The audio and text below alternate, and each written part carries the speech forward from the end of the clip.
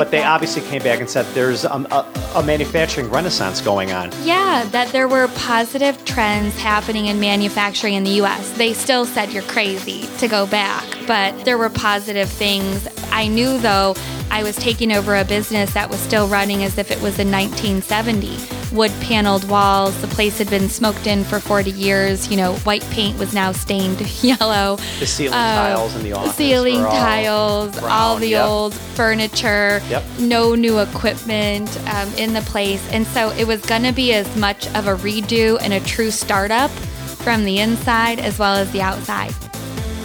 If the sound of a machine tool removing metal gets your blood pumping, then you are Metalworking Nation. This is Making Chips, where we talk all things metalworking, engineering and design, production and tooling combined with business best practices, technology, marketing, news, and new media for manufacturing professionals. Here are your hosts, business owners, metalworking experts, and guys who get dirty on the factory floor, Jim Carr and Jason Zenger. Now, let's make some chips. Hello, Metalworking Nation.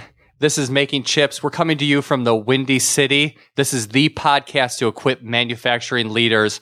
And we are in the studio with my good friend, Jim Carr. Hey, Jason. How you doing, man? I'm doing great, Jim. It's been a great day. It has been a good day. And it's not windy today. No, it's not. No. It's beautiful today. Do you know why they call it the Windy City? It's not because of the weather. Please elaborate. Okay, I will.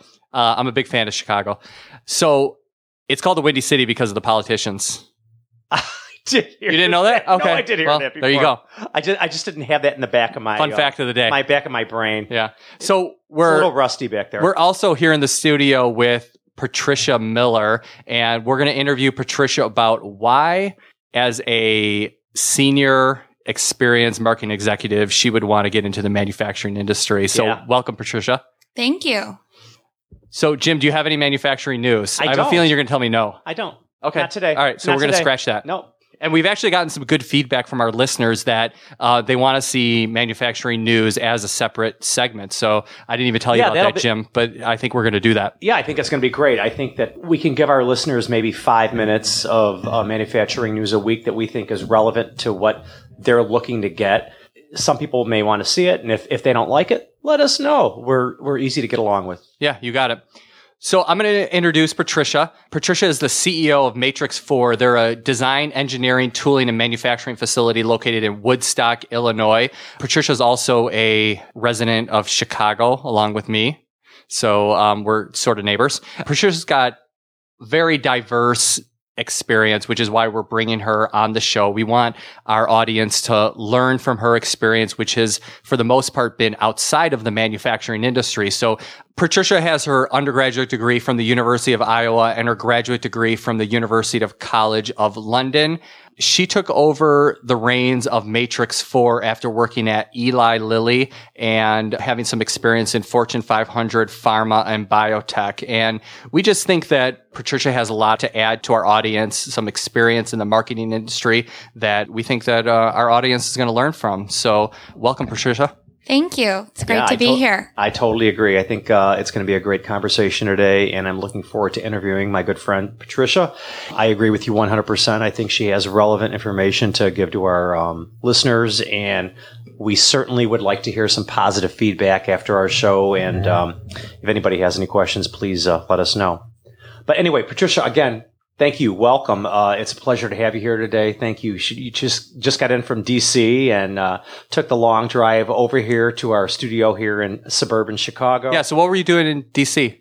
The National Association of Manufacturing had a summit there, and I was engaged in getting a little bit more invested in what's going on at a national level within the industry, not just my company alone. Okay, so like kind of a political summit? It was a political summit, but their desire was to start looking at broader demographics in manufacturing. So I went to a NAM event last month in Chicago, and I think I was the only woman under 55 in the audience. Really? And they are looking to create poster children for manufacturing moving forward that are not just the stereotypical 55-plus white man. Gotcha. So, Patricia, again, welcome. It's really a pleasure to have you here today, and I know you're going to bring some value. But tell us a little bit about Matrix 4. Give us your elevator pitch. What do you do, and what do you do in your day-to-day role? Sure. So Matrix 4 is a design and manufacturing house in the suburbs, almost the sticks of Chicago, about 55 miles northwest. And the Roman numeral 4 in Matrix 4 stands for design, engineering, tooling, and manufacturing. 1, 2, 3, 4. Got it. Yes, exactly. And it's been around since 1976. My grandpa started the company. He was a tool maker, self-made guy back in the 70s when there was a plethora of work. It made sense to start a business and had a little bit of ingenuity and entrepreneurial spirit, bought a machine, and started Matrix 4. So he had a lot of desire, he had a lot of passion, he had a lot of mechanical aptitude, and got lucky a little bit through the ways as well. What was that first machine that he bought? Do you know? I don't know, but I know right now there's a lot of Van Dorns in there. So if Van Dorn was around in 1976, my bet would be it's a Van Dorn. Great. Wow. Yeah. So your Matrix 4 is in Woodstock, Illinois. You're currently employ about 25 employees. Is that right? Yes. Okay. Yep. And about how many square feet is out there in Woodstock? 89,000 square feet with a warehouse. Okay. Fantastic. So quickly you kind of gave us a timeline. Can you give us a little deeper dive into what Matrix was doing back then compared to what they're doing right now? I mean, obviously the technology has evolved over those years. It's been 40 plus years, or almost nearly 40 years. Tell us a little bit about what your grandfather was doing at that time. Sure. So he was a tooling engineer, started out that way, self-made, went through an apprenticeship, became a journeyman, was managing a tool room, and started getting engaged in patents. And my grandpa invented the plastic hose clamp. And at the time, he utilized that to build his business. So he built the tool in the shop that he was managing. My mom worked night shift at another manufacturer when she was 17. She brought the tool into her manufacturing shop, ran it second shift, and then they would sell the plastic hose clamps out of their house. So were they contracting space? Time. Yeah, time on the machine. Your mom's, where she worked? Yes. What, as an admin? Or? Well, no, she worked my mom's a processing engineer. So she worked on the factory floor, ran machines, and my grandpa gave her the mold that she then brought to her facility. She was working in high school on night shift to make money. They were a lower middle class. And she would produce the hose clamps, bring them home. They'd keep them in the basement. And then when they got orders on the hose clamps, the kids would count them up in the basement and bring them up as if they were already packaged. Cool. And what year would you think that would be? I think that was in the early 70s. And then as he started to gain traction, mostly in the automotive industry with hose clamps, he then bought a small facility focused primarily on the tool building side of things. But as he grew, he then went into the injection manufacturing side of things. Well, that was the normal evolution of that, right? Exactly. Yeah. Exactly.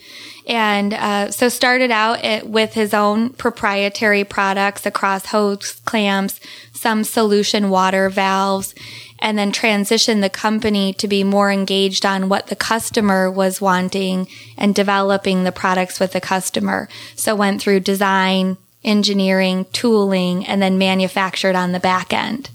Does he still have active patents on those products? We still manufacture the legacy products, but the patents are old now. Oh, yeah. Okay. I didn't. Yeah.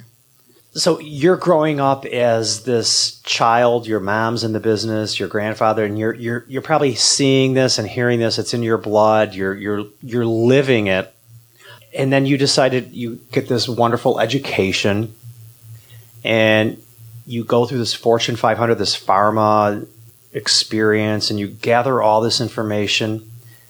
And then all of a sudden, they say, Patricia, we want you to buy the business. Is that what had happened? Tell us about how that all came about.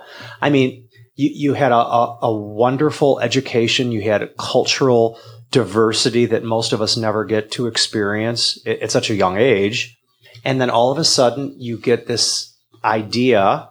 Obviously, it was through your family that your grandfather would like to move out. Please elaborate. Sure. Yeah, I feel like it didn't happen quite that quickly. No, that's true. No, so I grew up with this as part of my life. My grandpa started the business. My grandparents lived next door to me growing up, so I'm very close to them. My mom is a single mom. She was a processing engineer. She truly drives the manufacturing portion of that company since she was growing up. I would go into the factory perhaps on, Christmas parties or once in a blue moon and see what was going on. But I grew up in a northwest suburb of Chicago that was pretty affluent, upper middle class. No one really worked in manufacturing amongst my friends. No one even had single parents amongst my friends. Oh, is that right? So here I came from a single family house and in manufacturing, but my family always suggested go get an education. And this business that my grandpa started with one machine and as a self-made guy did well when I was growing up as a small business and afforded me the opportunities to go away to college. And I'm very grateful that my family never pushed me to go into the business. I think if I wanted to, they would have allowed it. But at the time, I was open to adventure and a lot of other things. And so I went away to college. I went to Iowa, which gave me a totally different perspective on life. Having grown up in a northwest suburb in manufacturing, we'd travel on the holidays, but you go away to college and essentially the world's your oyster. You can choose whatever you want to do. And I didn't have a family structure that was driving me into a certain career. They just said, do what makes you happy, which is a pretty open-ended question. Very, yes, it certainly is. I explored many options, but I did my degree in marketing and journalism, and I did the entrepreneurial degree knowing I liked building things, but I wasn't ready to start something on my own. Went away, did my graduate degree, worked in politics for a bit, joined Eli Lilly, where I was fortunate to get great mentors, a great network, launched several drugs globally and in the U.S., travel the world, transitioned to biotech, which is more of a startup for the pharmaceutical industry, but it's still funded by Wall Street, heavily resourced. And my family didn't ask me to come back and take over this company. In fact, they encouraged me not to. So when did you have that aha moment? I mean, well, when was that? I mean, were you just sitting back having a glass of wine one night, reading a book, and you were thinking about the issues back at home, and you thought, I mean, I know you've shared this with me, but I personally don't remember that when you had that aha moment. Or what was it about? Please share that with us. Yeah. So I think all along in my career, I always looked back to this factory that was a big part of my life and where my family worked and would ask, do you need my help? Do you want me to come back? And my grandpa was that classic owner. It was his baby, command and control style. You'll never know as much about the business as I will. And so I stayed removed from it. But last year in May, I started looking at what would be my next opportunity. I had done the things I wanted to do at the biotech I was working at, and I started to explore other options, either going to the creative agencies in New York City that I worked very closely with, launching products, or going to another biotech. And I decided to throw Matrix 4 into the hat because I had come home over Memorial Day to a cancer conference that was going on in Chicago. And I went home to see my family for a day. And my grandma showed me the financials of Matrix 4. What, she just had them in her purse? Well, I don't know. She has them. Did she think about that? Did she think, oh, Patricia's coming? It sounded like Grandma had a plan to draw you in. You know what? It sure does sound like Grandma had a plan. Well, what did she just say? Patricia, honey, let's sit down. Let's have a glass of wine. Here's the financials. You want to take a look at them? No, seriously. No, actually, my grandpa's health had declined a bit over the last few years. So 90% of the business went offshore about 3.5 years ago. 90%. Yes, 90%. So can you share, what did that sales volume or employee base look like? Well, so they went from doing about $10 million a year to less than $1 million in sales. Wow. They went from a company that ran pretty fat and happy at about 120 employees to about 10 to 15 employees. Wow. And my grandpa utilized it as a time to retire because he was almost 80. And where you could backfill the business before when the industry was doing really well, there weren't opportunities that were just sitting there to backfill that 90% that went away. And so he stopped going into the office and left it without a succession plan or leadership in place. Although 2 children were in there and a few other longtime employees, my mom one and my uncle as 2, but he still kept control of the business. He owned 100% of the shares, but stopped going in. At 80 years old. At almost 80 years old. And a 90% reduction in sales. Yes. And so I had them come out to San Diego when I was leading marketing for a biotech.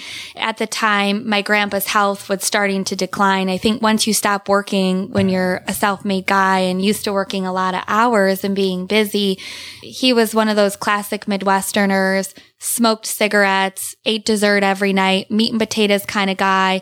And unfortunately, he had heart failure after the trip out to San Diego. So where he had checked out of the business by almost all accounts, he for sure then started to check out as his health was declining. Sure. And my grandma, who's a classic, wonderful 1950s cheerleader, started to check in a little bit, but had no idea what she was looking at.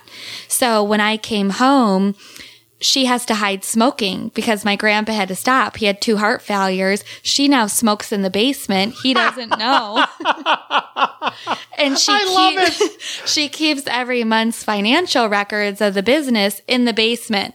So we're down there as she's smoking a cigarette. And she's then saying, look at the financials of the business. And I looked at them and I thought, oh shit. Yeah, You've got to liquidate this. Yeah, it was bad. It was bad. They had burned through about $4 million in the bank. God. My grandpa ran it pretty conservatively, so he had no debt on building or machines. Right. Had burned through about $4 million in 3 years, was on a burn rate of about $100,000 to $150,000 a month with no plan in place to turn it around. Was that because of employee costs that he was burning through that much? I think overhead, employee costs, overhead, they were still taking a salary. Mm-hmm. You know, they were running it as if they still were doing well. Did they feel, I'm sorry, I didn't mean to interrupt. Did they feel urgency though? I mean, no. Okay. No, and I think they didn't because at the time, I think they really were okay with allowing it to go under. I think my grandma would have liked it because it was one less headache she had. My grandpa was completely checked out, and they had 2 kids in there that were technical experts, but didn't have the ability to drive the business. And so they were just keeping it going status quo with some hope that perhaps work would come. And as we know, that just doesn't happen. Not anymore. It used Not to. anymore. It used to back in the 80s. Yeah. So my grandpa always kept the business with about 80 to 90% of the business with one customer. He always did that. A classic move. You don't know how many times I've heard these stories. Yeah. And when that customer would get bought out or go under or the customer would retire, he was able to backfill the business because there was just that much work in manufacturing. Yep. He did a good job. He delivered on time. He had great quality. He was cost effective because he never innovated. He never invested in technology and other things. He was a huge fan of volume and low cost. Classic fundamental manufacturing mentality from that era. You say that, and I think of the same exact thing that I went through as a young man growing up in the manufacturing business as well. I mean, it's like a mirror image. And when I heard your story originally, Patricia, I mean, it took my breath away because I've heard the same classic story from so many manufacturing peers over the last decade. It's unbelievable.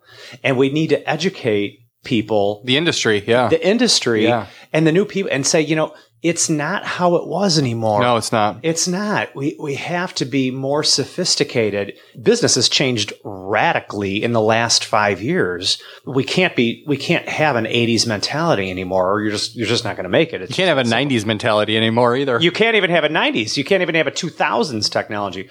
So yeah, I mean, compelling story. It strikes a chord with so many small manufacturing companies in this whole country. So you came in and you said, I'm going to save this business. Yeah, so grandma hands you the financials and you went, holy shit, this looks bad. Yeah. And what did you do? So you flew in, your cape flowing to save the business. Gosh, I only wish it was that easy. No, I went back to San Diego and I was truly evaluating what I would do next. And this was an opportunity that had an expiration date on it. The creative agencies are going to keep going in New York City. Biotech's going to keep flourishing on the West Coast. But this business had limited amount of cash. It was going to go negative. And there's not many times in life where you have the opportunity to take a skeletal structure of a business, a building paid for, machines, although not new, paid for, and try to turn it into a business model that's viable and relevant today. And so my head and my heart truly got behind this business. And I thought, I can't get excited about the way my grandpa ran it, where you're just focused on volume and cost effectiveness or cheapest cost. But I can get excited about technology and product development and 3D printing and innovation and manufacturing in the U.S. Right. And so all new sexy stuff coming up, bringing with it. sexy back to bringing manufacturing. sexy back, baby. I agree. So I decided that this was something that I had to make a decision to do, or it wouldn't be on the table 2 years from now. And so I resigned at the biotech that I was working at and decided to move back to the beautiful windy city of Chicago and go through a winter and take over this business that was 6 months from having zero cash in the bank. Wow. Dramatic. Yeah. I mean, so what was your first day that you came in?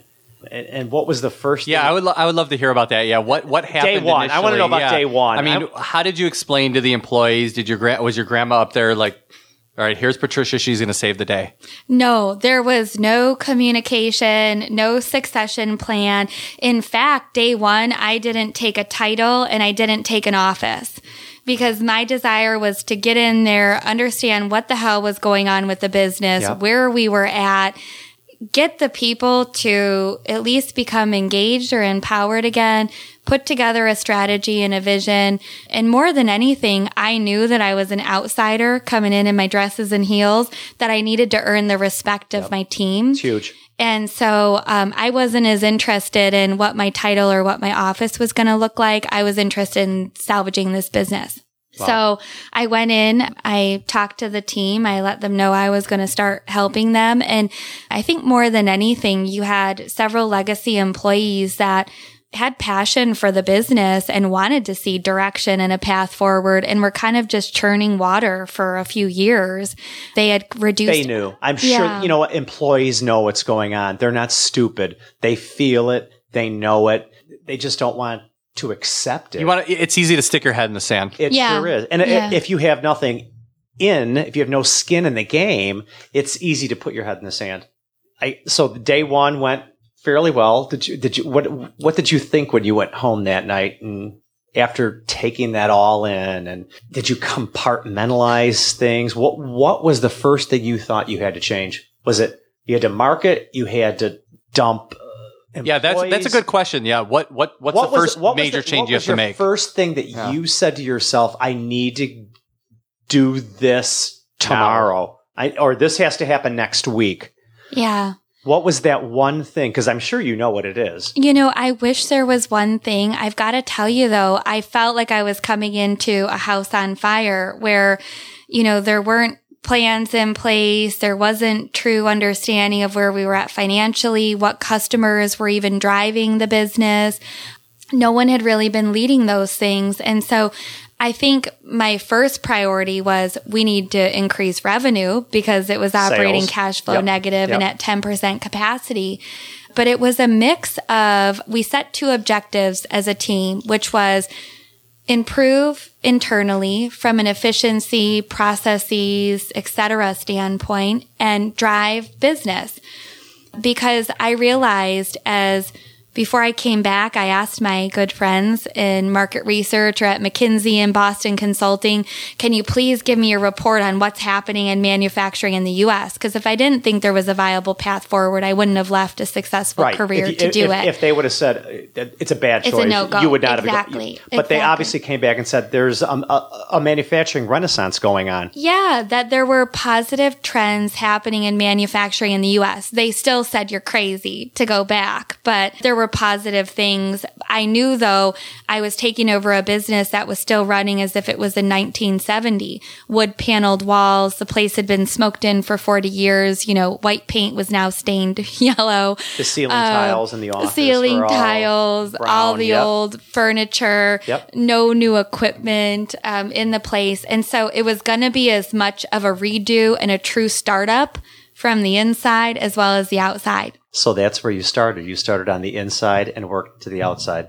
I started parallel process, drive it on the inside, drive it on the outside, and hopefully we're going to meet in the middle. So just a couple quick questions. You mentioned that you had two objectives when you came in. One was to improve your operations, improve your internal operations, and then the other one was to drive top line revenue. So what did you do initially in order to improve the operations of the company?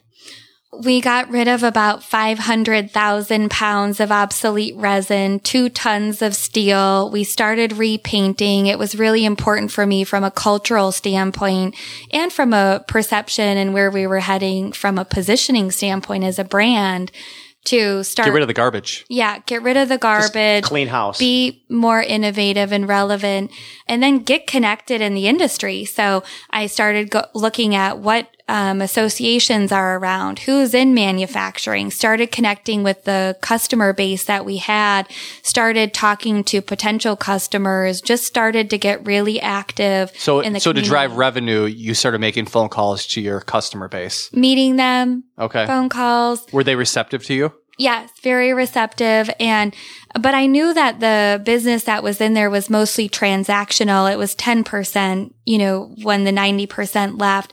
So most of those customers didn't have a lot of product development, have the ability to bring in more business. There wasn't a lot of more revenue you could get from those customers. No, so most of it was going to come from top line growth. Okay. So identifying new customers, new opportunities, starting to build relationships with those people, starting to build brand awareness and equity in manufacturing because no one knew who Matrix 4 was. Mm-hmm. We never did sales and marketing. In fact, when I did my degree in marketing, my grandpa said it was a waste of money to do a 4-year degree in marketing because it was like voodoo magic. That's how a lot of manufacturers think or did think at that time. I mean, it's crazy. It just, that's how they thought. That was their thought process. Don't worry, honey. The phone's going to ring. Yeah. It's all going to be okay. Hang a sign outside the door and work's going to come. Yeah. They knock on your door. My dad used to take an ad out in the yellow pages. My dad used to tell, we should put an ad in the Tribune because saying that we have open machine time. I'm serious. Honest to God. He used to say, we'll put a 2-line ad in the Chicago Tribune saying we have open machine time and the business will come. Yeah. Paying $100 a I love week. It. Yeah, seriously. So I can totally sympathize to what you heard and what you felt as a new person coming into the industry because it's so true. And I've heard these stories often. So you have increased the top line revenue because it sounds like you went from 10 employees. You're now at about 25 employees. Yes. So we have increased the business 4 times since I took over 10 months ago. 400%. Wow. Yeah. Awesome. Congratulations. But we still have a long way to go, and we truly are a startup, completely changing the business model of this company from the inside out, getting more engaged up front versus on the back end where it's just commoditized and you're competing on price. We want to be that value add partner that can get engaged in the design and engineering. I bought a 3D printer to help support that phase of the business. Okay, for prototyping and stuff like that. And short-term runs, right? Where if you don't have a million widgets going out the door, it may not make sense to build a tool. You can just 3D print. So those the staff that you had that was there when you originally started, they must be believers in you now. I'm grateful for the team that I have. Absolutely. Yeah.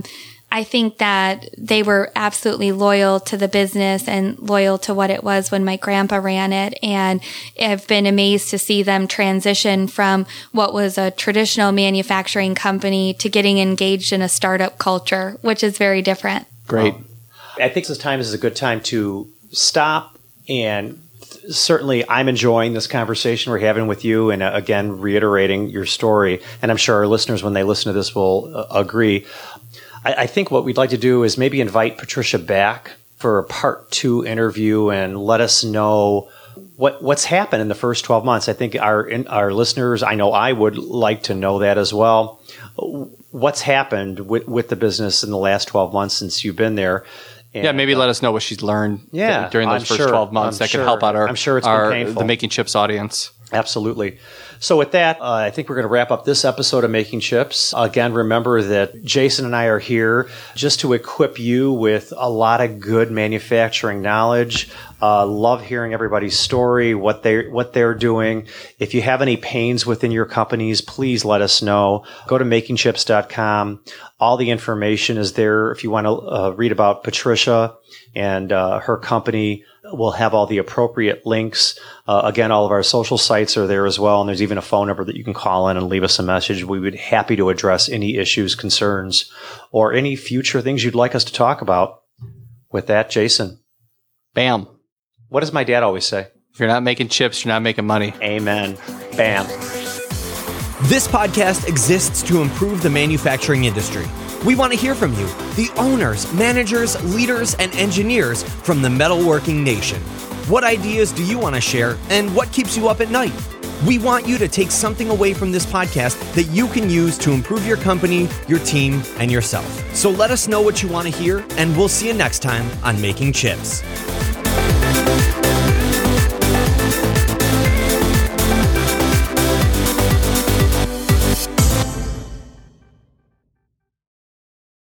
I'm not a 55-plus white man.